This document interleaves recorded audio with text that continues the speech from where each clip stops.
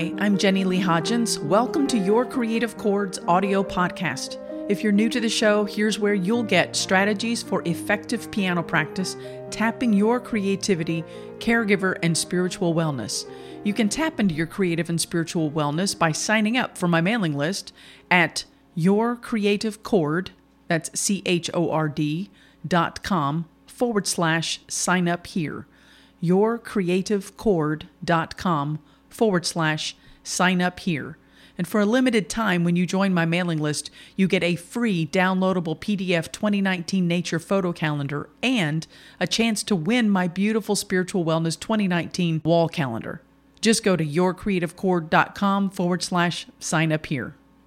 Today's episode under the creativity section is called Learning to be Creative. Here we go. Plenty of adult music students have told me that they were not creative.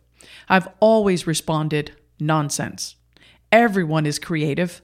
Some of us have learned to tap it more naturally than others. Anyone who knows me uses the word creative to describe me.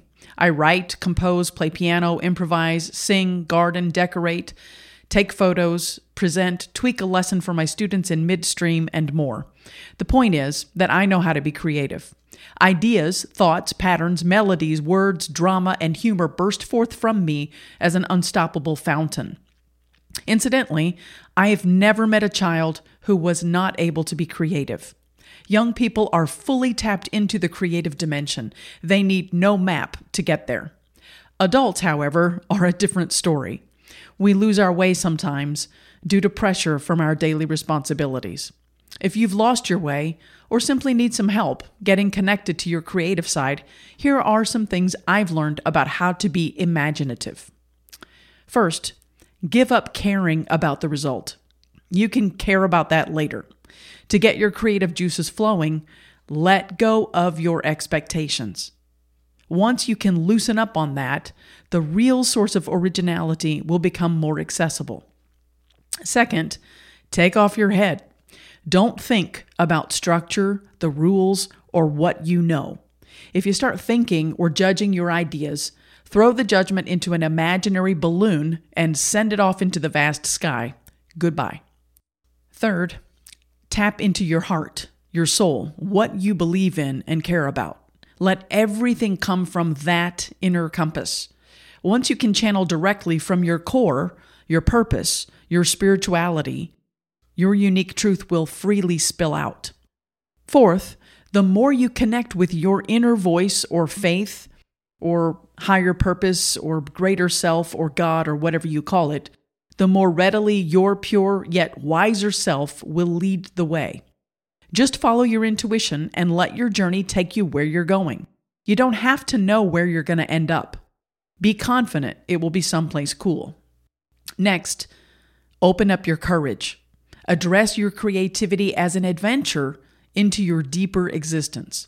Go forward with humility to learn and to be true to yourself. Go forth willingly to be taught and led. And lastly, if you lose focus and begin to feel limits due to your ego, shake it off. Reconnect to the primary purpose, communicating with your creative life. Communicating through your creativity to reach a connection with others. Enjoy your process and viva la bohème.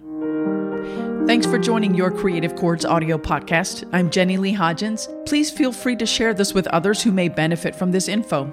And if you enjoyed this podcast, I would love to hear from you. Share your creativity tips in the comments below this podcast link. And right now, don't forget, for a limited time, when you join Your Creative Chords mailing list, you get a free PDF 2019 Nature Photo Calendar and a chance to win my beautiful 2019 wall calendar. Just go to yourcreativechord.com/sign up here. Thanks for joining me. Have a great creative day.